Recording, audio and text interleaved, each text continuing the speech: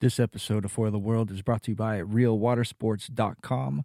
Use affiliate code Foil the World for upgraded shipping and a way to support the show.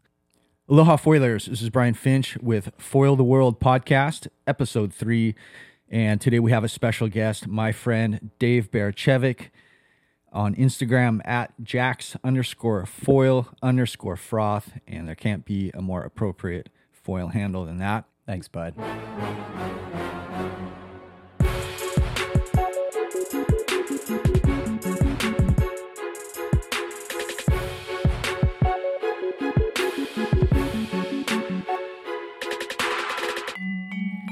Welcome to Foil the World podcast, Dave. You're my first guest, and I'm really happy it turned out this way. Super honored you're my first guest because you have a lot to do with my story. Our story's intertwining here in Jax as foilers. And welcome to the podcast. Thanks, man. Honored to be on the show. It's been fun knowing you since you moved here, and it was just a nice treat to have someone here and a welcome part of the crew. Yeah, Dave and the rest of Jack's crew definitely welcomed me in open arms. It really made a transition moving from Hawaii to northern Florida so much easier, having a crew and like-minded folks and, all the help getting set up and, those challenges of getting set up in a new city and all that kind of stuff. When my car was, before I had bought my truck, and between cars, Dave lives about 2 miles north on Mayport Avenue or Mayport Road. South. About a little south. Oh, that's right. We're on the East Coast. I do this constantly. Yeah. Close enough to come grab you, right? Yeah. So Dave was picking me up all the time, bringing me to surf, and was, steering me in the right direction. When to surf, what breaks at what tide, and all that fun stuff. Yeah, that was actually huge too. Yeah. Helping me a lot with forecasting those things. Anyway, Dave, tell the listeners a little bit about your background, where you're from, and how you got into foiling. Yeah, long road, I guess, but grew up in New York and was like a semi-athlete, skateboard, BMX kid, and the second I could drive, I had to learn how to surf. And that was really humbling. So we had our crew up there, and we were the first guys to kind of surf out in Hampton Bays, and they weren't really keen on, new guys hanging out there. And so this was back in like the late 80s, like 89, 90, and no one had really been surfing out there. So we were not welcomed at first, and we just crowbarred our way into the lineup. But moved from Long Island to get to some water. I did 5 winters up there in New York, and I won't do that again. But wound up moving to Wrightsville Beach and Wilmington, North Carolina, and that kept the surf, slightly water warmer, good vibes. And actually that Wrightsville Beach reminds me a lot of Jax Beach.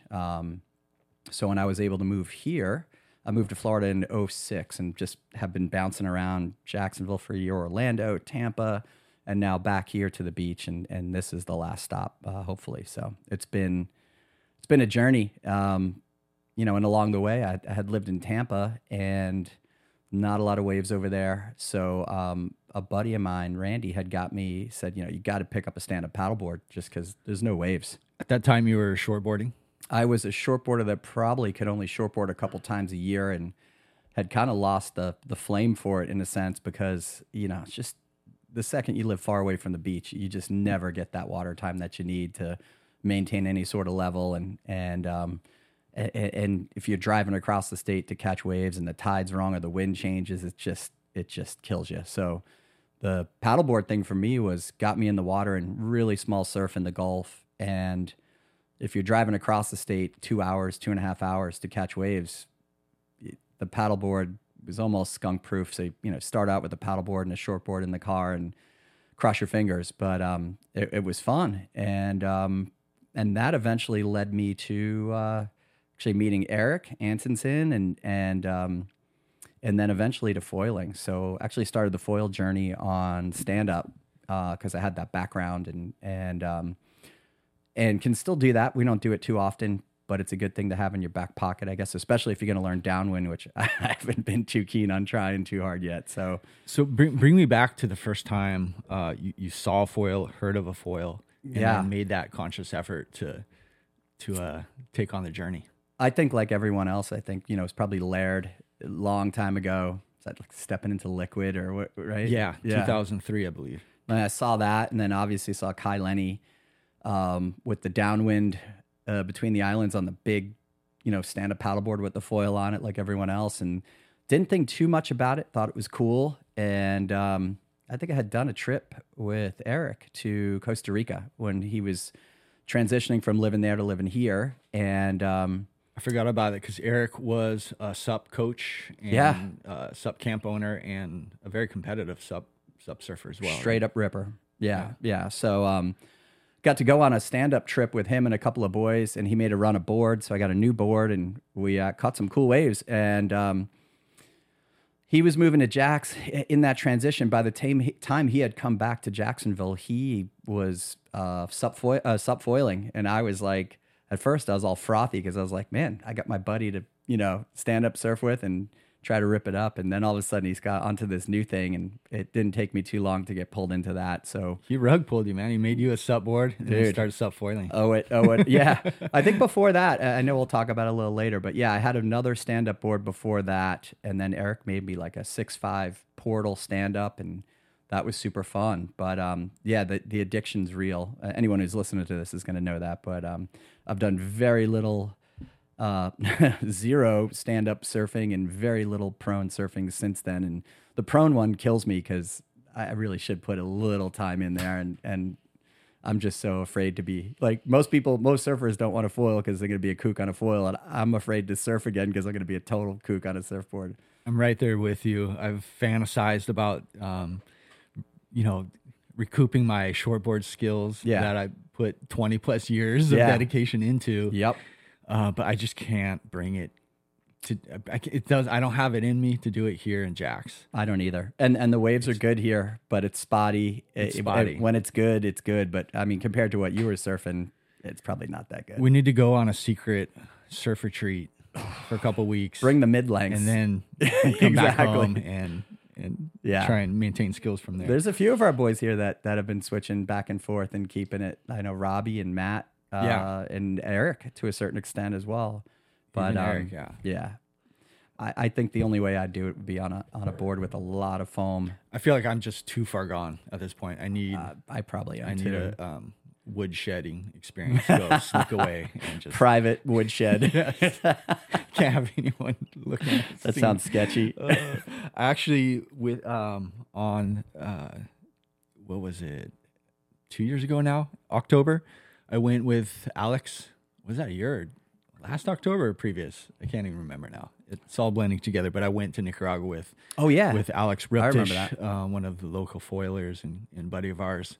And so I went shortboarding one session in northern Nicaragua at this beach break called The Boom, and it's super punchy, super hollow wave that I have many, many years of experience surfing. Yeah. And you lived down there. Yeah, I lived down there. And I took the shortboard out, and it was embarrassing and difficult. And I got pounded, and it was so frustrating. Yeah. It was like I was close, but I kept getting clipped and couldn't hold my rail and like really tuck under the lip line, and it was doubling up and kind of thick, and it was just an ugly experience. It's hard to surf a thruster with your back foot like in the middle of the board. That seems to be what happened. Totally.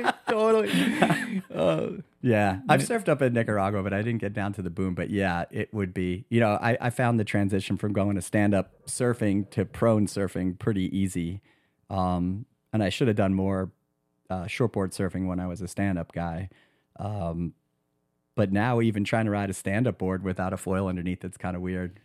Just laying on a normal surfboard, forget it. Without a foil, if it's been a while, is such an odd experience. Yeah, it starts to shake beneath you. It's like you don't know the balance point because you're trying to be too far forward on the board, and it's a mess. Yeah, that's why I think my one buddy is like super good longboarder, and he can switch, and he's learning, and I think he's doing really well. He's learning how to foil, but he said he could switch really well between a longboard, like classic nose rider longboard, and a foil. But shortboard, he said, is really tough.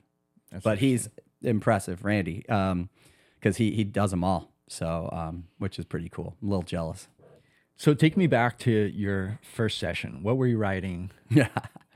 So I think I had ordered a board from Eric, and I had This found is a foil board now. Yeah, this is my first stand-up Okay. foil setup. So I think Eric was actually helping me too. And we're looking around on like Craigslist, and there was a guy that had like a Takuma 7.6 Chaz down in Rockledge, like Cocoa Beach area. And so I had to take a 2.5 hour drive, or maybe we met in the middle. But I picked up a used stand-up board, sight unseen, and then there was a slingshot setup that was on Craigslist, and sure enough, it was Mike Pedigo that was selling his. I think he had just graduated from that slingshot setup to, I think it was the Neil Pride, the MP. So did you know Mike at this point, or It's funny. had heard of him just as I think I knew of him. But we have a couple mutual friends, Dave Slemp for sure, who knew Pedigo, and so we had a couple mutual friends and some crossover friends. But yeah, sure enough, I met him at his house and bought that like full on aluminum slingshot death trap. No, it was perfect. Big front wing. I forgot the size, but it was big rig. And for stand up, I think you definitely better to have a bigger setup than a smaller setup, especially when you're learning. I get you learn how to wrangle. I think that's true and prone and everything else for too. sure. Yeah.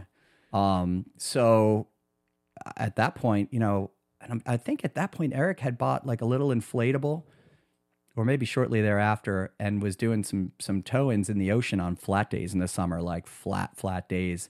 And if I wasn't trying to, I did it behind the boat a couple times. I almost pulled, to this day, one of the worst tacos ever. I'm not a big wake guy, so I was pulling on the rope and leaning over my tow side rail just enough for that foil to come up out of the water, and I think it just missed my face by inches. It was terrifying. And so I did mostly just on pretty much almost flat days of just trying to be in position, paddle into position on the stand-up board where if there was a wave, you could catch it. And even if there's not enough juice to get you going, just start paddling, like pretty proficient paddler on a stand-up board. So big advantage, but definitely remember, first time coming up out of the water, you're 2 inches off the board. You feel like you're 12 feet off the water, and it's just terrifying. Yeah. And it's funny because there's a lot of dudes around here now that are learning to foil, and it's fun watching them because there's just no shortcuts to all those experiences and feelings. So, it kind of reinforces your personal like badge of honor, right? Yeah, for sure. Other people Boot camp. going through that story. You salute those folks. Yeah. You think back to how it was. And it crosses over into winging too. Like, right. I mean, I'm a flat pond guy winging and been just too much of a puss to be in the ocean and pay my dues, and I'm close to getting it. But same thing, like, all the boys now are like, you're like right there. If you put in a couple more sessions, it'll click. And once you start riding waves, that clicks too. So I need to put in the time. I've been slack. I've been prone, no downwinding. And everyone else is really kind of moving along. So I'm pretty happy prone. If I add the winging thing in, great. If downwinding later, I can imagine the level of frustration that I'm going to have, that's going to be there. It's inevitable, even with good paddle skills. And our conditions are spotty. There's been some runs you guys have done where you thought it was going to be epic, and it's just epic fail because the wind direction changes or dies or, a lot of factors, and then pickups. And I mean, you got to pay the bills, right? Absolutely. That's part of the learning evolution is just putting yourself out there. And I've been trying to put all my bill paying into just prone, into the prone. Yeah. Well, you're selling yourself so short on the winging, because the last time I saw you out winging, you're out there tacking and jibing. No tacks. Excuse me. You're out there jibing. Both ways. Yeah, both ways. Which that's a big accomplishment. What I was, you can tack out, right? You're able to. I can slog out, switch. I can't, not on foil though. Okay, I might be overselling. Yeah, exactly. I think you are. But I do remember the last time seeing you in the pond, like in the beginning session, you were having a hard time. I was wrapping up my session. Yeah. I was driving away like really slow. Yeah. And I was watching you pop right up, cruise out, did your jibe, cruise straight back in, and you had your toe side and your heel side. You weren't slogging. No, it depends on the wind. Like for us at the pond on a northeast wind, I have to slog out as a regular footer, right, and then get up on foil coming back towards the shore. So yeah, depending on the wind direction, I wouldn't have to slog out to get up on foil. And then I think I got up on foil with the wing on the other side twice, you need a lot of wind. That's a good one to have. But I feel like all that goes out in what happens at the pond does not happen in the ocean until you figure it out. So there's a bunch of the boys now that are really getting after it, and I have not paid the proper dues. It's one of the hardest, steepest learning curves in almost all sports, it seems like. And that it's different. It's going to be a different experience depending on your conditions, your hometown. Well, Eric and I situation. One thing I always recommend is learning in a spot like the pond, where you have what I call a catcher's mitt. You have your worst case scenario, you're going to be blown to shore, and you can walk back or hitchhike back. Walk of shame. Walk of shame or hitchhike back or whatever your bay experience is, whatever kind of setup you have. Like oftentimes in those bay setups, you end up on the other side of a road and an access point. It takes a while to get around, that kind of thing. But any kind of catcher's mitt situation where you can get blown. Yeah. I think the walk of shame at the pond is done, but I think I've got at least 3 or 4 more walk of shames in the ocean before I get it. But yeah, like Eric and Matt, and I think and you have told me when you're jibing in the ocean, use the wave to help do the jibe. And so I was in a position a couple times last time I was out, and it was probably a perfect day to be out there. So I didn't feel bad about that. But it was a northwest wind, so I was going out into the ocean, and then kind of had to slog back, which is fine. But I wasn't getting my arm out to catch that wing on the jibe, and it was frustrating because I felt like I was doing everything right. But you were keeping the wing too close to your body. I don't know. I felt like with the energy pushing down the beach, everything felt further away from me. So by the time I came around on the jibe, I was almost kind of stalling out, which, something I haven't at the pond. I was kind of making most, 75, 80% jibes, and in the ocean, like 0%. Yeah, I think I'm imagining is about timing that oncoming swell. And so but I guess that's my point. Like the timing at the pond in flat water versus the timing in the ocean they're very different. It's interesting. What did you struggle with initially in a timing sense? You mentioned with catching waves, sup foiling. Honestly, I think I was pretty hardcore sup foiler for 10 years. So it was more just managing lift and making sure you're not leaning over the board, because I think, with stand up, if you're trying to crank a turn, you're like leaned on your paddle, your paddle's bent. So you're so far over the side of the rail, leaning onto that, the toe side or the heel side rail of the sup board. And the only way to move those big boards is to really lean over the side and use the paddle.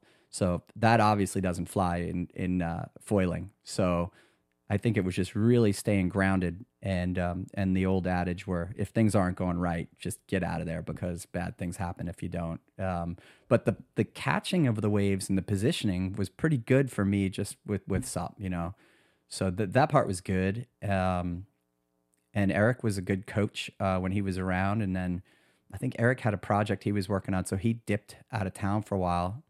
And I started foiling with Nate, our boy Nate, and Nathan Shue. Nate Shue. Shout out to the wingmaster. Full-on waterman. But Nate and I did a fair amount of stand-up surfing together too over the years, and he was kite foiling, I think, at that point, and maybe just making the transition into wing foiling. So he had that super deep background of winging and kiting. So he has become, just jack of all trades. Well, he doesn't downwind, like stand-up downwind, but I'm pretty sure he could do that if he wanted to too. So during lockdowns, you guys were out scoring because you were sup foilers. Yeah, big time. And it was, there was at one point where the beaches were locked down, which ironically, right, safest place to be, but they thought people were going to be congregating on the beaches, so they closed them down for 2 weeks. And there was a few beaches south of us where maybe you could get out, but the only place you can get out was we found a place at it was a boat launch, and you could paddle out there and get into the ocean, but you basically had to paddle a mile out through the inlet where we foil and the playground. Yeah, the playground, the skate park, but it's a long paddle. but we did it, and we were able to score like super uncrowded waves. And there It's was also it's a little creepy being all the way out there too, because there's a lot of wildlife. it's always creepy, especially on the other side where we were doing. It's exceptionally sharky and sketchy. You're pretty far from everything. You feel like you're in Central Including the America, shore. looking Yeah. back at the beach. And Right. Yeah, it's such a weird river mouth feel. But when that place works, it's actual full blown point break. And we were sup foiling, kind of like the second point there. And there was a couple guys on longboards, and there was a couple guys that paddled out on stand-up boards, towing longboards and shortboards and coolers. Because if you were going out there, you might as well be out there. You're out to and stay it's for a yeah, while. it's a long paddle, yeah. Like drop anchor and just do it. So I've committed to bringing my downwind board, sup board with me to the skate park for those kind of days now, just to shore up my paddling, improve those skills. Yeah, And sometimes it's the best call. definitely. It's the best call for those conditions, and when it's doing that, it's hard to track down. If I paddle out there all the time on a prone board, but with the leaderage we're riding and the way that wave crumbles and rarely in the exact same spot, Yeah. Just the sup board just makes so much sense. And Yeah.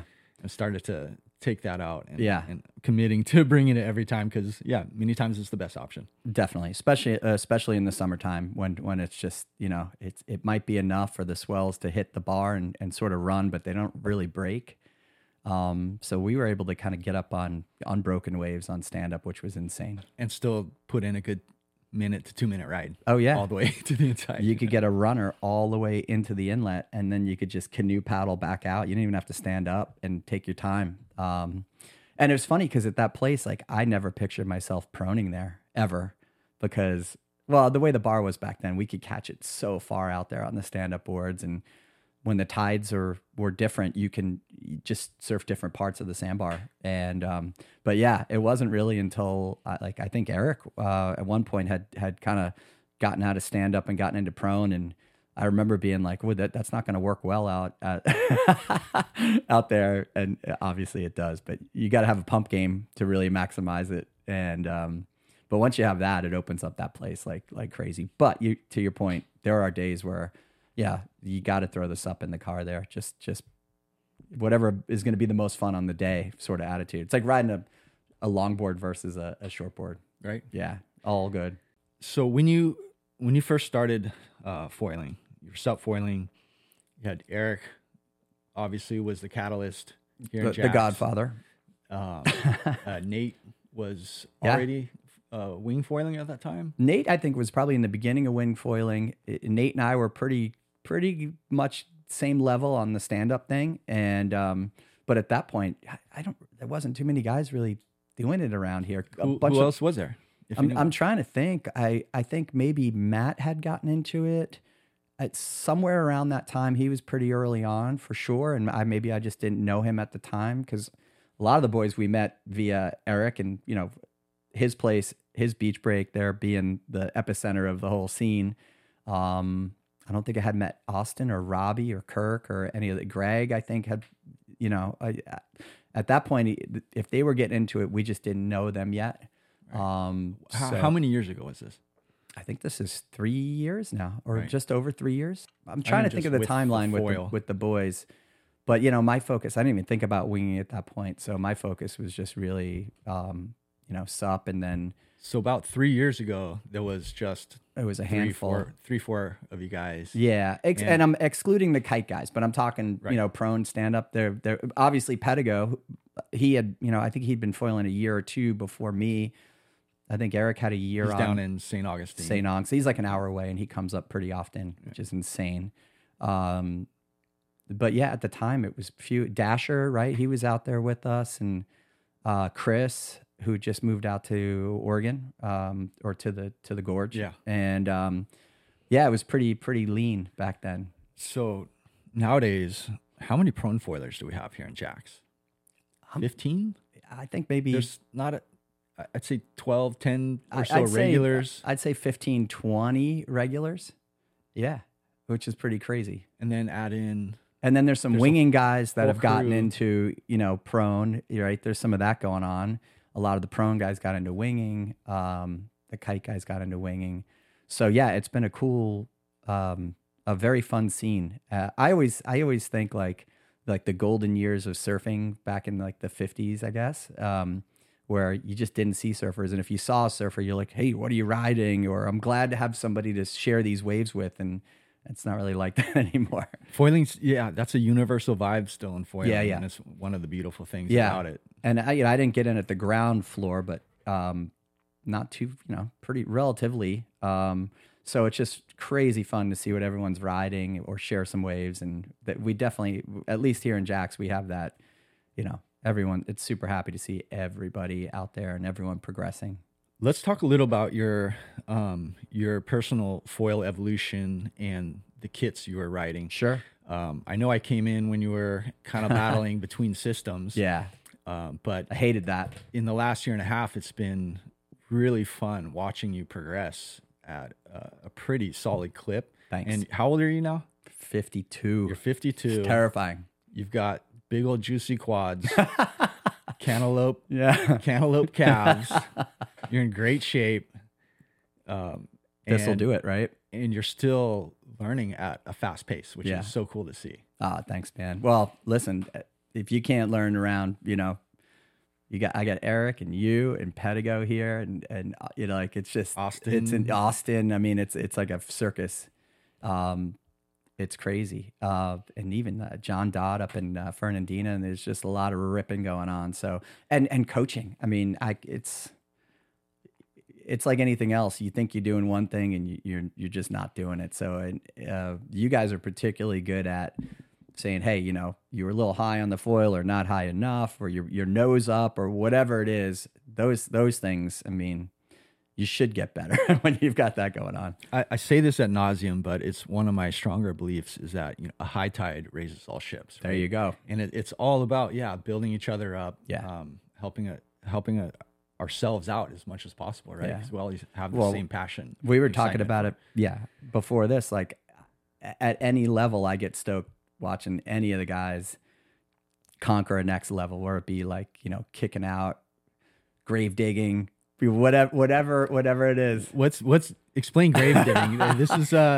This is a term I think Dave and I coined. We just made up one day. Yeah, watching each other struggle, pumping out of like the inside foamy section with no speed. Right. And so when you do that, or here, you explain it better. Right. So you're kicking out over like a closeout section essentially, and you've got no speed, and you're gonna get low on the mast, and it's like having a 4-wheel drive vehicle. Can you pump your foil back up on like out of the sand, out of the quicksand? Can you lock the hubs before you? That's exactly sink right. To the frame. Yeah, and the grave digger around here, I think is just so important.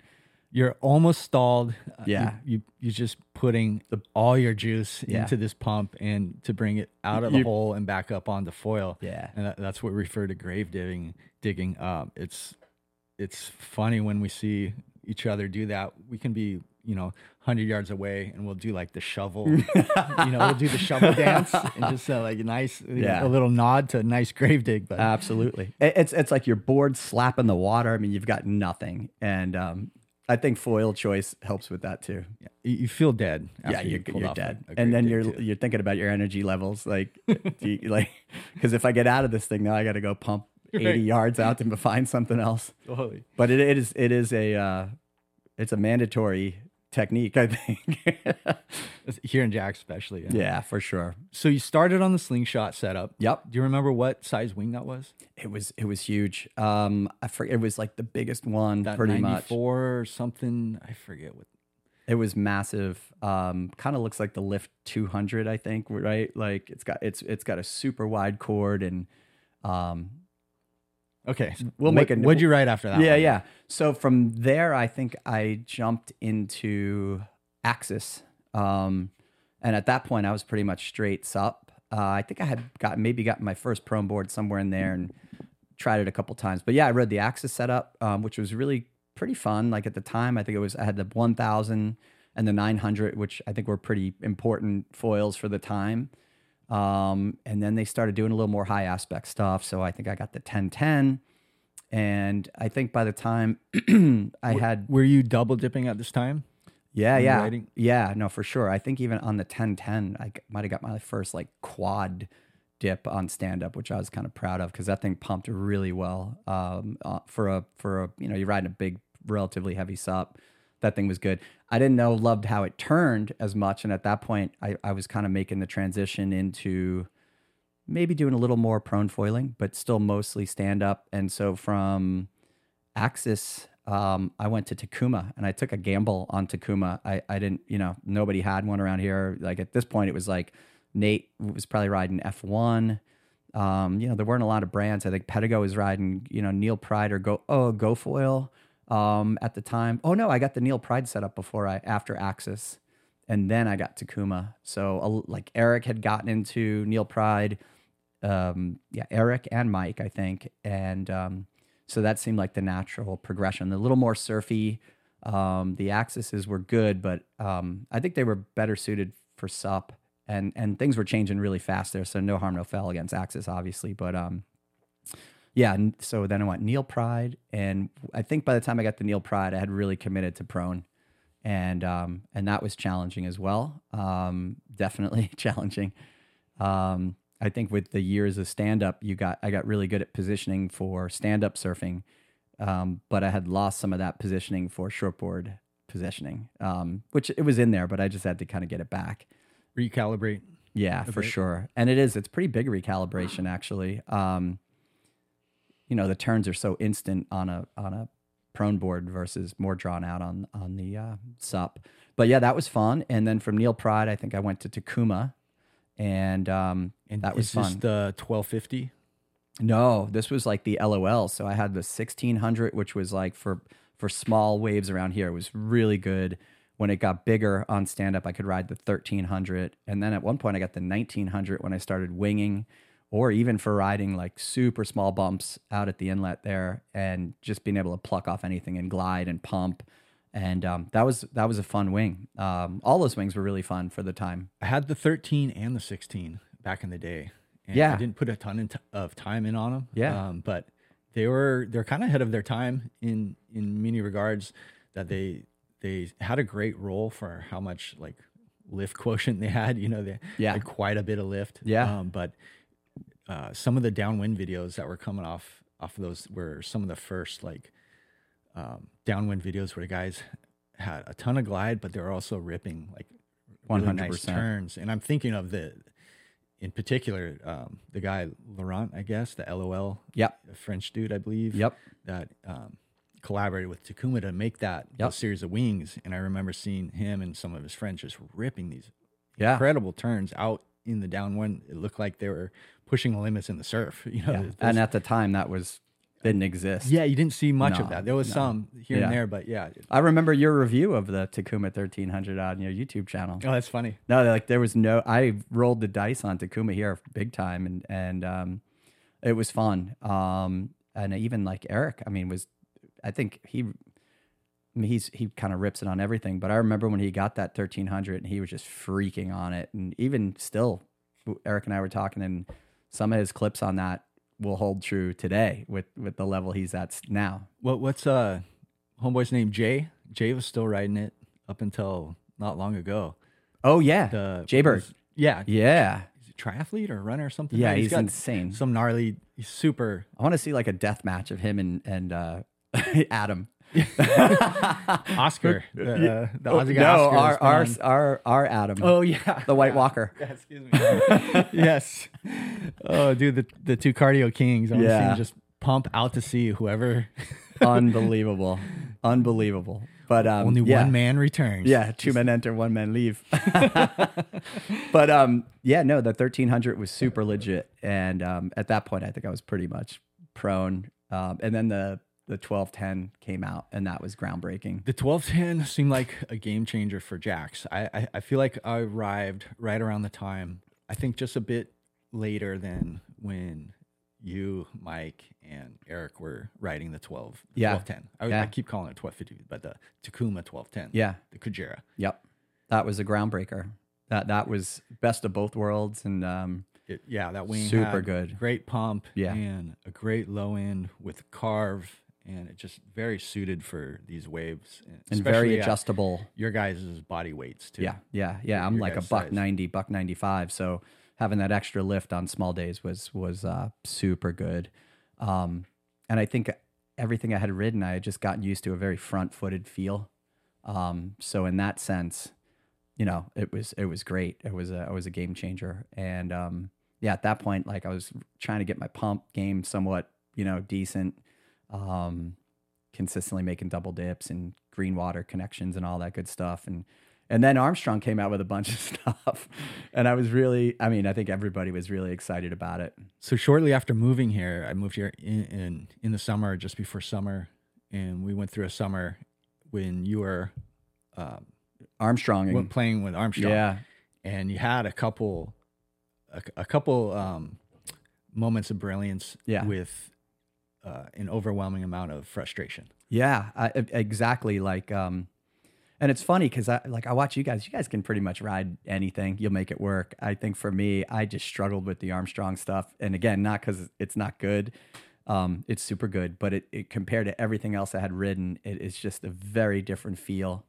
And I think it's a more neutral footed. I mean, you rode a bunch of Armstrong stuff. I mean, obviously, for a long time. And I think if I would have stuck with it, I would have gotten it. But at the same time, it made me realize, like, for what I was looking for, what I was used to, that 1210 at the time was just. I remember when I switched back. I think I had a couple sessions with you, and I was like, "This is okay." Yeah, I was like, "Okay, I was wrong. I was wrong, Dave. Let's stick on the 1210." Yeah. Right off the bat, you got right back to ripping. Yeah. It was night and day. And so you were having a hard time with, what was it, the 1550? Now the 1550 V2 was probably my favorite of the bunch. And we had a super fun session on the 1125, and I kind of had worked it out and gotten the setup right and gotten the tail right and played around with some tail shimming to get more of a front foot feel. And that would have worked out for sure. And then I got the 925, and for me, in less than perfect conditions, it wouldn't have been an everyday foil for me. That's where you drew the line. That was it. At the 925. Yeah, you're giving up. I don't mind giving up a couple waves of just complete failure. But after that, that was the foil that broke Berechevic's back. Yeah, that was it. But then my thoughts on the 1550 V2. It reminded me the most of the Takuma 1210, and it turned really buttery. But at that point, it's still a pretty big foil, so it made sense to go back to Takuma. And so I wound up selling off the Armstrong gear, and I wanted to have another setup. So actually, I went GoFoil because they were just coming out with. And my buddy Nick is the GoFoil guy, so they were just coming out with the RS stuff and the GT stuff. Nick is the GoFoil guy, meaning? He was actually their supplier for the States. And so he has a company called Solstice Sports. He was doing GoFoil and then his own stuff, but he was working with Alex and basically supplying GoFoil. Gotcha. Yeah. So I was able to get my hands on some GoFoil gear pretty early on when the GTs and the RSs came out. And that was super fun. And again, GoFoil being pretty front-footed was just a super easy switch from Takuma to GoFoil. And, the GoFoils were great. The Takumas were really sharp. I had a fun stitches incident with the 1210. This is the 1210 Kajura with the tips still on, right? Yeah, and eventually those got taken off. So you nearly cut your brachialarity. I don't know. It was on my bicep, so that there wasn't any veins there. But that was with a 3.2 wetsuit on. It just sliced right through. And it's so funny. Like we had just had a couple days in a row of junk surf, and then we finally got a clean day, like buttery. And all the boys were out there, and I was so tired. My legs were numb, and I was just sloppy. And I took off on a wave, and I was just not paying attention, and I just tacoed, and the board came up, and the front wing got my bicep, the back wing got like my rib cage, and it ripped through my suit on the rib cage. It ripped right through the suit on my bicep, and man, it was sketch. And our buddy Matt, who wound up being a doctor, watched the whole thing, and so went to the walk-in with my wetsuit on and got like 7 stitches, and yeah, those things are sharp, well documented. But around here, I think everyone started sanding tips pretty much after that. Yeah. I think a couple of people had a couple of close calls, but that was like the warning bell. Tips started disappearing in the night. Yeah, for sure. That was during the time of a lot of sanding going on around here, mostly at Eric's house, I think. Yeah. Oh, your place too, chopping tips. Chop shop. Yeah, In yeah. effect, yeah. Yeah. Well, it is interesting though. I feel like everyone's sort of working that out now with the gear. That like you don't hear about people chopping too much now. Maybe other than tails. Not nearly as Yeah. much before. Yeah. But anyway, the GoFoil stuff was super fun, and I think the RS 1150. Well, that's where you're riding right now, right? Yeah, yeah. Mostly that. I've got the 1000, the GT 1250, the GT 400, and then for light wind winging, I got that big GT 2200, which is straight up cheat code. Super fun. Throw that on a sup, bro. Yeah, I've done it. It's pretty good. I did it on prone too, like on just the smallest of small days, and it was. It doesn't want to turn too great, but you could stay up on foil for a while. Do you ever get sick of me harassing you to just jump in the fire more? Oh yeah, You know, we have definitely different like learning styles, right? Eric and I are more like, hey, I don't know how to do this. Let's try a 5-mile run. right. And you're more calculated. You like a more of a Calculated's a word for it. So do you ever get sick of my like text, like let's go, No. like after you're like I got shit to do today, Yeah. or not for me, and I still Well, you do the same too. You got shit to do too some days where it's pretty fun, but yeah, I just don't respond to text. I take the abuse. Yeah, I just straight ghost. Yeah. No, it's good. It's good having people push you, but I also know my frustration levels and the way I learn is not the way you guys learn. Call it what you will, but I know myself. If I keep putting myself out there and right, Eric's got a 3 F-bomb rule on a downwinder. I would probably adopt the rule 3 F-bombs and I'd have 17. go to shore. I'd have 17 and just be like really pissed off. But that being said, look at what you guys are doing. I'm cool with it. I learn at my own pace, and right now I'm super stoked on prone. But I think I'd rather for around here with our conditions. I think the winging thing should be. I'm a little more FOMO'd on winging than I am on downwinding, just because I feel like even for the downwinds, it's got to be right. There's small windows, more prone for shockers, and I've already paid some dues on the wing, so. Right, I just feel knowing your background, Yeah. in sup, Yeah. sup foiling, and being a freaking ogre, Yeah. strong as shit, knowing like I don't feel like there would be a lot of penalty for you in downwind supping when on viable condition Yeah. day, right? Yeah. You come down, I feel like you just crank right back up and be catching I don't know. waves. Yeah. We'll find out one of these days. Well, but, let's find out Yeah. sooner than later. Let's go. Right on. You're pretty sure you'll leave me in the dust. I doubt it. Once you're up, you'll be like a little. Actually, you know how to read the waves, the bumps. And I did a shore runner with Eric the other day, and I hadn't done one in a while, and I had a shocker. I mean, Eric's put in the miles literally. So you go on a shore runner with him, you're going by yourself, which unless you both take off in the same chip, and you could. Yeah, I think Pedigo, like the three of you guys have had some good sessions where you're all pretty close together and watching each other. But yeah, I think all things that'll come in time. It's been a while for the shore runner, so I can't promise I won't continue to harass. You should, bro. I need someone to push me. Oh, so we've got and talking about gear, and the GoFoil stuff's been great. Super fun, pretty intuitive. I like the fixed tails. You don't have to tinker with stuff. They seem to work. Played around with some base plate shimming, which seems to help, I think, because it is so front-footed. Yeah, initially when you were riding very nose up. Yes. When you first got that set up. Yep. What was going on there? Was it your board angle in the boxes, or? I think a lot of it was, and Mike's talked about this too. I think the GoFoils do have a little propensity to be nose up. So I believe that comes from a lot of the development being through winging. Yeah, a lot of the testing.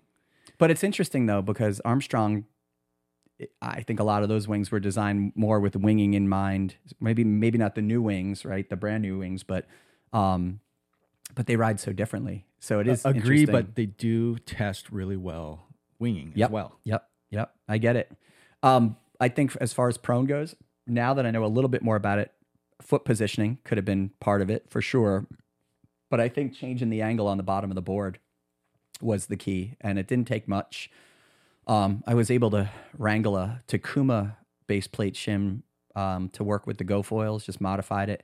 And then Mike actually... So you were tuning the nose angle down then? Right? Yeah, exactly. And it like 2 degrees made a nice difference. Because I think I remember you like moving your box back and forth all over the place and still like having to like stand super far forward, trying to pin that nose down. Yeah. It was just overlifting. Mm-hmm.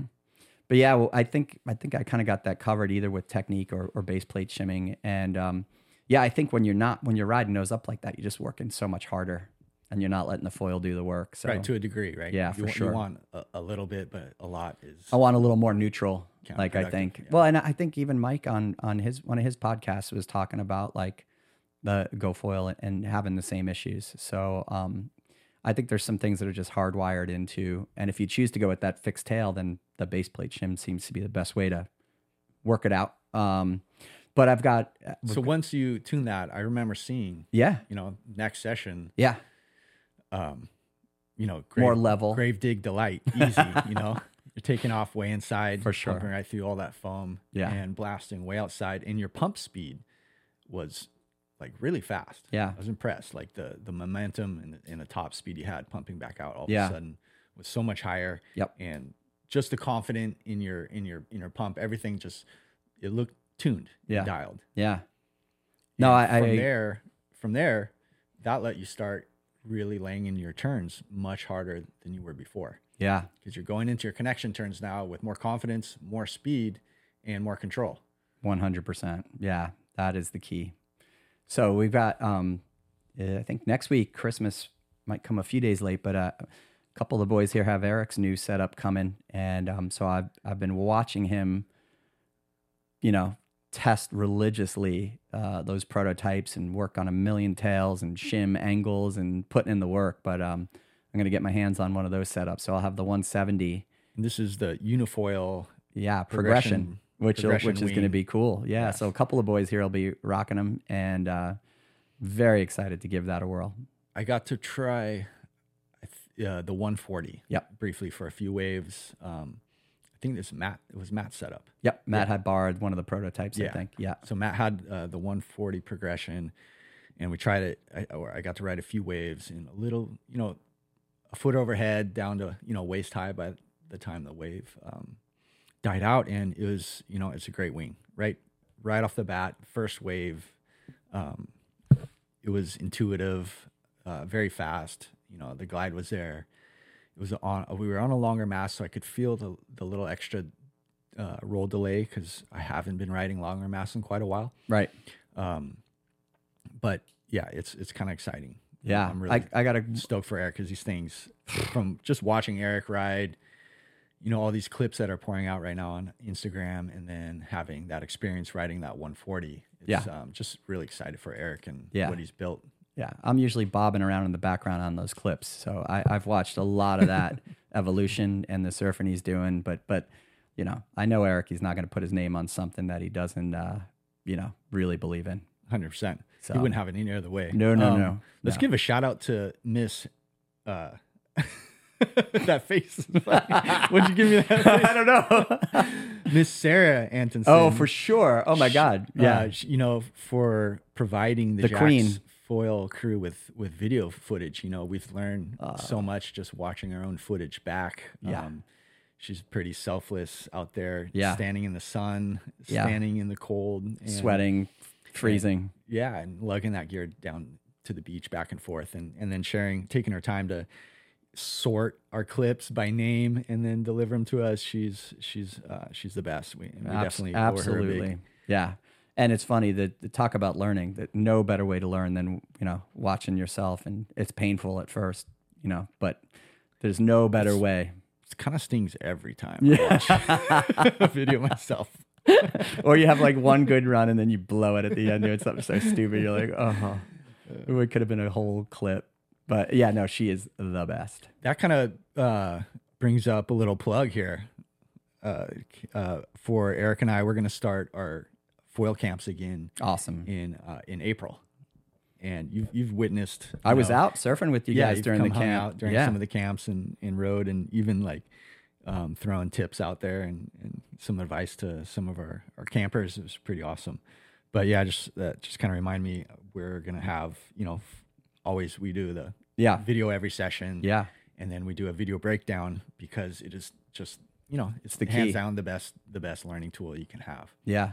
That was fun to watch. It was the last one you guys did. You had that really good crew from South Florida, and those guys were great. And I could watch what you were coaching, and I could watch them apply, and then even hanging out for the video session after, like you could see it like sinking in, it's really cool. It's satisfying even, as a coach, watching it as a coach, it's so satisfying seeing people, watch themselves, hear advice, apply it, and then get better. 100% in a short amount of time. And I think the last time that there was like really fun waves, it was like perfect. I think you guys actually have scored on all the camps. We've had an assortment of days for sure. Yeah. There's definitely a couple of challenging days. Yeah. Mixed in with those camps as well, and couple of epic days. Yeah. When are you starting those back up? April. Nice. Yeah. Oh, that'll be cool. So we're excited. We're still working on logistics. They came out with I saw something, but Solo Shot came out with like an updated setup. If you know the Solo Shots. Yeah. And I struggled with mine for years. I think everyone did, but supposedly this new version is you don't have to spend 20 minutes jumping up and down in front of it to get it to sync up with whatever it is. I think I'd like to see a review on it because there were some bugs that are pretty well noted. And I'm still skeptical because, that would make it Solo Shot number 4. Yeah, 3 point. They couldn't get it done by the third one. Yeah, it's getting a little. But if they did, it'd be a good investment because as good as Sarah is, she's not around all the time. Yeah, not everyone really has a Sarah either. And then you could trade up in the water, and you could share hand off the tracker. Yeah, exactly. Totally. Yeah, it'd be really cool. Video's the key. Absolutely. Dave, do you have any advice for the new foiler? Someone that's learning. Have more patience than me would be don't beat the shit out of yourself after every bad session. Exactly. Yeah. Don't hate on yourself. You are good at oh, dude, for sure. Flogging yourself that on the batter. That's why winging is so brutal for me. Yeah. But no, baby for steps. Every wing sesh. Yes. 13 hours locked in a dark room. Flogging yourself. Actually, the flogging starts when you're doing that walk of shame with the heavy board and your wing is like full of sand and you're like, why did I do that? I'm walking back on my knees. With that guy with the cross. The guy with the cross. Oh, jeez. But yeah, I would say small victories are important. Like you're not gonna be Brian or Eric or Pedigo in the first couple sessions, but baby steps. And then protect yourself. Like I wear a bump cap now all the time, just because now I kind of feel naked without it. But yeah, if you're getting into it, I would go full like light vest, protective vest, and a helmet, big time, because it's super dangerous. And I think it also gives you more confidence as a learner, because those accidents are going to happen. You're going to have some close calls, but and have fun with it. And we have a buddy that, and I think Eric's talked about it, but like our friend Greg never surfed before, and if you've surfed, you've got a big advantage. You just know where to be to catch a wave, and we sort of forget sometimes that we're just out there foiling. Where once you start getting used to catching waves, it's not the hardest part. Maybe getting to your feet is, but if you've surfed, I think it makes it a considerably easier. Absolutely, time, we already obviously. have our 1,000 hours in popping up quickly, right? Right. Stroking into waves. Now you just have to unlearn those 1,000 hours, parts of it, like the riding aspects, or not going back foot, going front foot. Right. That's the big one. And yeah. It doesn't all translate, but it is still a great advantage having surf experience. And I don't know. But the beautiful part, like an example of Greg, anyone can learn. Yeah. You don't have to have it. Yeah. It's starting to click for him. But then you might want to put a little more time in on the wing or the wake, that kind of thing. For sure. Before you hit the ocean. Well, speaking of accidents, you had a little accident. Oh, public service announcement. So I just picked up a new board, a new portal, right? So Eric and Mike's board business, right, brand, but cool because it's I think it's a lot of their ideas kind of combined into one board, which is great, and really digging the board. But I did a shore runner with Eric, or I didn't, mine didn't go too well, and Eric was gone. But so we were going to meet at a designated spot, and Sarah was going to come pick us up, and I knew I wasn't going to make it down there, and it was kind of going to be getting dark. So I went back to the car, and I broke my routine, and I was like, oh, I got to text Eric right now. So I put my board on the driver's side of my car at the back corner, and I didn't lift up the back hatch. And then I went and texted and got changed, and totally forgot that I hadn't taken my board apart or put it in the car. And I was just on my way and ran over the nose of my board and learned a lesson about don't break your routine. Like, you put your keys in one spot. You just do don't break your routine, people. And thank God, this board's insane. It's got 2 little pressure cracks. It didn't break the stringer. It's a mild repair, which is unbelievable. It is kind of like free advertising now, because that thing, it handled very well being run over by an entire car. There's some slight tire indentations in there, but I mean, the board's going to be fine. Yeah. So talk about construction. And I've always thought, Mike's boards were bulletproof, and Eric, absolutely. But this is a true testament that's, the nose up, the board was upside down. There was not even a ding on the nose. Yeah, the nose didn't crush in. I would have thought for sure it would have crushed the nose. It's barely scratched on the nose. Absolutely. Bizarre. Yeah. I mean, I've done something really similar. Yeah. I loaded up all my stuff, and my board with the foil still on it was on the ground, like in my blind spot, and I pulled out of my spot and knocked the board onto its side and took a nice little chip out of the wingtip, and could have been so much worse though. Which was that, the 925? I can't even remember if it's here or I think you chopped one, and I didn't know if you chopped it because you needed to or if you wanted to. No, the 925 I chopped because I wanted it to ride more like a 120 at the time. Yeah, I was jealous I didn't have a 120. Right. And actually texted Kane and asked him, like, how much would I do here to chop to get this certain performance? And he gave me the ratio, and so I did it. But the problem with that chop was then it rode very similar to the 725, except the 725 still rode better. So I made my 925 obsolete. Yep. Well, I've seen you surf that 725 in like ankle to shin high conditions, and it's unbelievably impressive that you made that thing work. Yeah, crazy. I did make it work. When there was a little juice or backwash to help the pump back out. Yeah. Or a little bit juicier waves. It was such a good foil. I love the foil. At the time I didn't have a better option. Right. And it's not the ideal wing to ride around here. It doesn't have enough low end to really flow through, the mush in the flat spots here. Definitely can make it work. Yeah. My cardio probably was never better riding that thing right. on the regular, Right. But well, now you got that sweet spot with 810. So I have an 810 prototype. It's called a Halcyon. Yep. And 655. It's called the Uno, and that's a high aspect with a bunch of camber in it. And both those wings, have a much greater low end, and both being around the same size, small and maneuverable. So it's been nice. Yeah. So you think you'd ride that 6 whatever in head high surf around here, or more towing, or both? I've been on the 655 in sessions. We've been out before in small waves. Sick. And yeah, when people see how tiny it is, they're like, what are you doing? Yeah. Why, what are you doing? But but just the design of it and the prototype tail just gives it low end with great maneuverability. Yeah. So it's nice. It was something I definitely needed around here. Yeah, for sure. Well, how sick is our sandbars are pretty good right now, which, like, remember when you first came here, the sandbars were horrible. It was like, I didn't know any better at the time, but yeah, I was like, oh, it was the worst. Yeah, they were, at the time, it was like super shallow on the outside bar and then the trough. But like at low tide, it was ankle deep. Like people could walk out there and stand on the bar. And when you first got here, it was like treacherous. That's right. We were doing standing takeoffs. You had to. Trying to stand on the edge of the bar. Absolutely. Leap onto the wave, onto foil.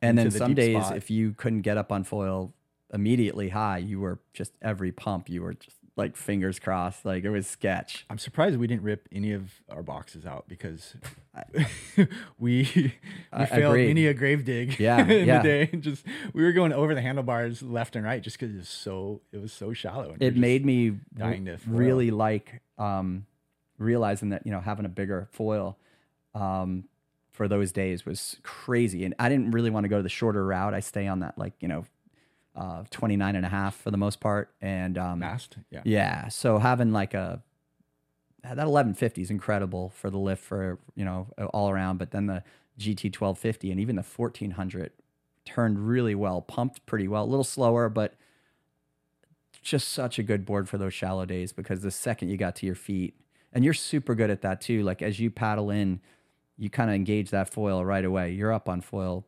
super quick. And I kind of had to learn that, and it helped having the bigger foils for me. Yeah. Also, I was going to say, during that time, I watched your pop-up technique improve really fast out of necessity. No right? choice. Yeah. Out of necessity. Yeah. You started getting quicker. Had to. And driving off that back foot like immediately. As your foot and then you landed. could kind of take off on an angle, right? Which you need to on those days, because if you go straight, you're done. So yeah, you get up on that high line, but you get up on foil right away, and that gives you the exit. These first 3 pumps are like big explosive pumps. Yep. Like right off the bat, you have to really gun it to get out of there. And once you do, you it changes the whole wave if you can start with it. Yeah. Yeah. That setup. Yeah.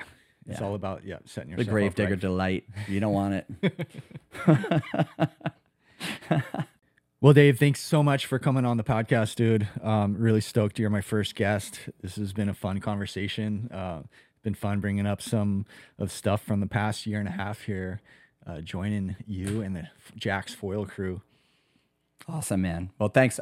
Good to be on here and happy to help out. And yeah, whatever. It's just fun being part of this crew, and it's fun to talk story a little bit, talk gear, and dork out East Coast style. So, but yeah, it's been great having you part of the gang here, and it's fun. And if anyone wants to come up and foil, we're pretty open armed. Just don't foil at the pier, I guess. Yeah, just don't foil where the surfers are, That's because right. there's miles and miles of we of don't open have to. beach break to enjoy. Yeah, man. Well, again, thanks so much, buddy, and thank you for everyone for listening. Love to have you on again. Anytime. We just live 3 miles down the road now. Next a little time, further away, but next time let's get a couple of the other boys and crank a few beers and have a chat. yeah, I think it'd be that'd really fun. excellent. Thank you for tuning in, everyone, for episode 3 of the Foil the World podcast with Dave Barachevic and Foil the World. Nice. Woo!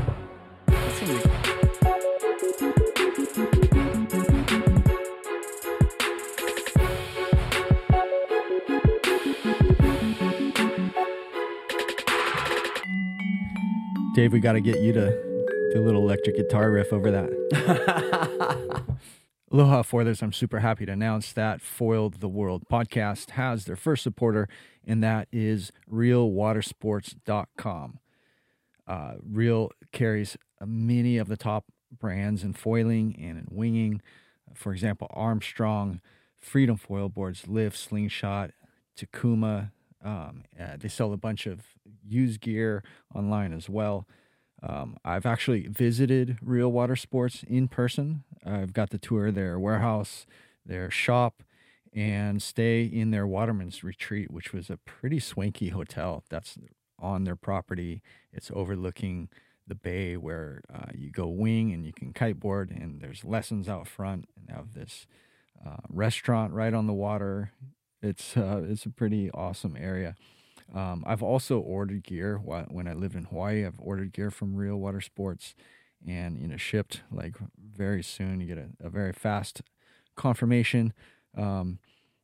And I one time ordered a wetsuit here while living in Jacksonville, and it got lost in the mail, and Real was on top of it. So I've always been a fan. Especially after meeting Matt Nuzzo, one of the co-founders and co-owners of Real Water Sports, meeting him in person on that trip up north, as well as, my customer experience. So they've got a great thing going. If you use Foil the World affiliate code when you do any shopping at Real Water Sports, that's a way to support the show. and I get a little taste from that. And Real will upgrade your shipping. For example, if you choose free shipping, you get upgraded to 5 to 7 days shipping, and so on from there. There's no extra cost to you using the affiliate code, but it's highly appreciated if you're going to do any shopping. It doesn't have to be only foil gear as well. So that's realwatersports.com and affiliate code Foil the World for your upgraded shipping and a way to support the podcast. Thank you very much, Real, and thank you for supporting Foil the World podcast, everyone out there, the listeners. Aloha.